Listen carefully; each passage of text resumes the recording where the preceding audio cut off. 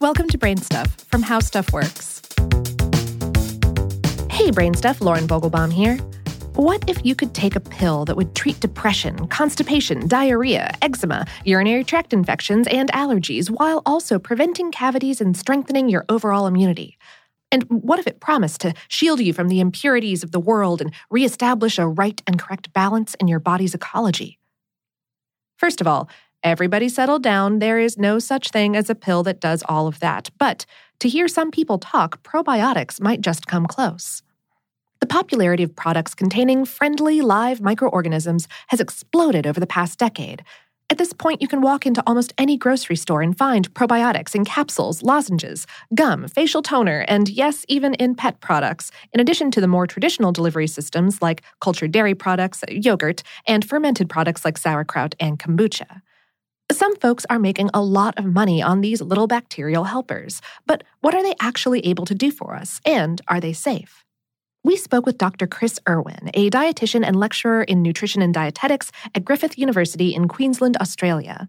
He said that unless you have an extremely poor diet or drink alcohol to excess, there's not a lot of evidence that a probiotic dietary supplement will help your overall health. He said, if you're taking probiotics, you'll likely need to take them every day, and it's best to feed the healthy bacteria with prebiotics. The bottom line is that healthy people are likely to get more benefit from getting regular exercise, avoiding smoking or consuming too much alcohol, and having a diet rich in foods that increase fiber and natural prebiotics intake like vegetables, fruit, and whole grains, rather than consuming a probiotic supplement. However, probiotics might be an effective treatment for specific cases or conditions.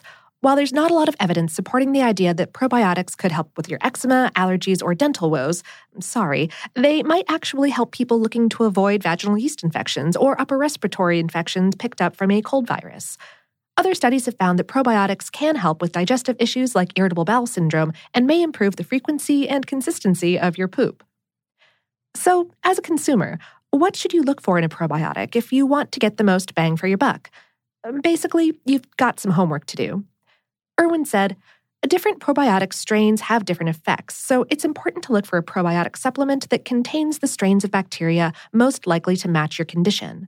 The dose of bacteria, called colony-forming units, or CFU, is also important and should be high enough to meet benefits observed in clinical trials. The short answer here is if someone is looking for a probiotic to take, go for something that provides the greatest diversity in bacterial strains and the highest CFU. Irwin also suggests getting advice from your doctor or dietitian for the strains that might be right for you, and making sure you're buying probiotic strains that are reputable and have committed to transparency in scientific research. However, that latter is more easily said than done. A study published in JAMA Internal Medicine in 2018 pointed out that there is very little government oversight of factories that manufacture probiotics, and the U.S. Food and Drug Administration, or FDA, found that about half of the 650 factories that manufacture probiotic supplements in the United States were cited for violations, most having to do with the product not living up to what was promised on the label. The study also said that probiotics may lead to infections in people with immune deficiencies.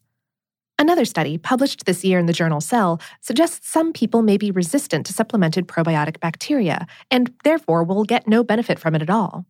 The researchers also investigated whether probiotics can help the gut microbiome bounce back after a round of antibiotics, and they found that, though probiotics might have helped with diarrhea related to the antibiotic, they seem to have delayed the reconstitution of gut bacteria. Of course, more research is needed to understand just how helpful probiotics are to our overall health, and it's important not to give them more credit than they're due. Irwin said, it's unlikely probiotic supplements are dangerous, but I don't think that they're a magic bullet. Healthy people are likely to get more benefit from having a diet rich in vegetables, fruit, and whole grains. On the other hand, if someone has a poor diet and doesn't exercise regularly, their digestive bacteria may benefit from probiotic supplements, but they'll likely need to keep taking them to get lasting effects.